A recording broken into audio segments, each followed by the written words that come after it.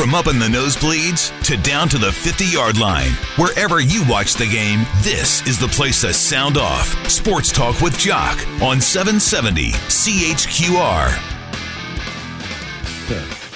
Tell you what I was doing today. I was out at the Glencoe Golf and Country Club because it was their kickoff media day for the Glencoe Invitational. This is one of the top amateur tournaments in the country. It's been around for a long, long time. As a matter of fact, kicked off back in the 90s. This is going to be the 23rd playing of the Glencoe Invitational. Got to sit down with Greg Smythe. Greg Smythe is the founder. He's one of the organizers of the Glencoe Invitational, and I just asked him for a little bit of history on the event. Well, it was first thought of as an invitational tournament back in the late 80s to give players from Western Canada an opportunity to participate in a very well-run major amateur tournament to prepare themselves for the provincial amateurs in both all Western provinces and effectively get them ready for those tournaments and then into the Canadian Amateur, which played in August. And it has evolved over time from a Western-based tournament to a national-based tournament, and now we're seeing international players play. We have quite a few from the U.S. now. Brought Dale Goring along as part of the organizers of it 10 or so years ago, and he has really done a wonderful job in bringing the quality of play up and the quality of player up. Well, let's go back to, the inception, because you and Donnie Price, what were you just sitting here at the Glencoe having a beer talking about how we're going to build a great amateur event? Well, Donnie Price never drank beer, as you know. Actually, it brought it to his attention back in the late 80s that it would be interesting if the Glencoe Golf Club would have a tournament of presenting amateur golf, just like our downtown Glencoe Club does for squash and tennis and badminton and things like that. We came up with an idea for it, brought a gentleman by the name of Vince Ramskar on board, and he had been playing in the Canadian Amateur quite often and knew quite a few of the players from around the world for that. And we eventually established the tournament in '92 for the Western Canadians and eventually all of Canada and internationally now. It is a challenge to keep something like this going for such a long period of time. You obviously have a sense of achievement, a sense of pride, I'm sure, with this tournament. What have been some of the challenges?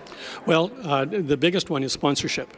Actually, let me sort of backtrack on that. The biggest part of that would be the membership getting behind it the way they have, and allowed it to happen. We take 3 days of 4 hours of tee times off their plate on during the summertime, and it's very difficult. But then the sponsorship of the event. Initially, Gord Stollery from Morrison Petroleum was our initial sponsor, and he sponsored it for 4 years, and that really gave us a toehold in keeping the event going. Then Jim Kinnear came on board, and with Pengrowth, Pengrowth sponsored us for another 5 or 6 years, and then Jim took over on his own for a while, and Jim left us here about 6 years ago, left sponsoring the tournament. He's still alive, and we've been struggling for sponsorship, major sponsorship, since he left. Although John Winrock from ATB has done a phenomenal job in these last few years, and they upped their sponsorship this year, which has really been a boon to our tournament. We've got some local members, Barb Widowson, that is a lawyer, family lawyer here in town, and a very devout member of the club and past president of our downtown club, and she's done a wonderful job of sponsoring and trying to get more sponsors for it. So yeah, we're struggling at that.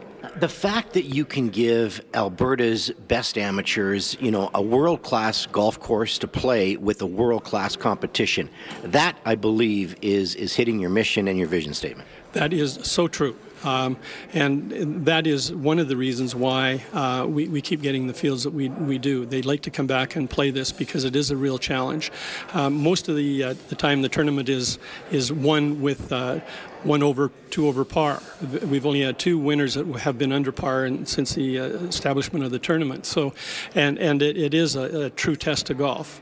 The attitude of the players, because of the way they are treated right from the get-go, the invitations, the ability to play their practice rounds, the reception, the way they're treated with meals every day of the tournament, and then of course the wind-up on Saturday where we have our prize presentation. And throughout the week we have a horse race on Thursday night, 2-man team horse race, and the winning 2 teams of that get automatic entry into the next year.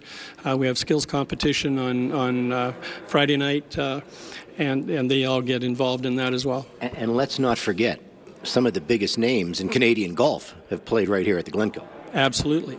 The 2 major names now on the Canadian Tour, Adam Hadwin and Mackenzie Hughes, both winners on the Pro Tour, have played here. Mackenzie Hughes won the tournament in 2012. Hadwin played in it twice, never won it. David Hearn, Nick Taylor, Corey Connors have all played in the tournament in the past.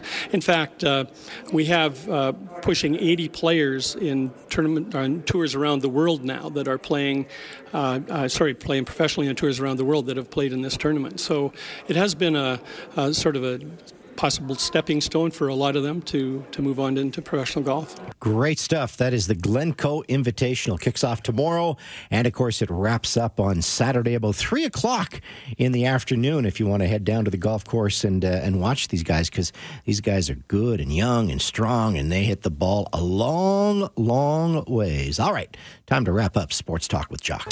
Who's been bad in the world of sports? Sports Talk with Jock gives you the sports geek of the day. Bad boys, what you gonna do? What you gonna do when they come for you? As we take a look at the weird, the wacky, the fun, just the plain stupid in the world of sports, and I have to be honest, I didn't give myself a lot of time here to get to the sports geek of the day, but how about a sports geek honorable mention to the Dutch reporter who was spying on Team Canada at the FIFA World Cup in France. He was caught spying from a bathroom. He was kicked out of the practice facility. Of course, Canada has a big game tomorrow. It's a huge game against the Netherlands.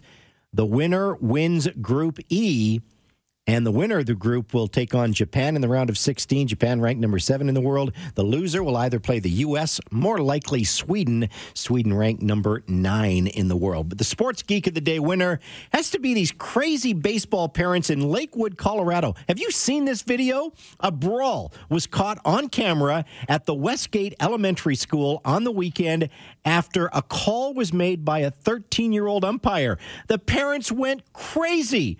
These kids are 7 years old, and the parents are fighting.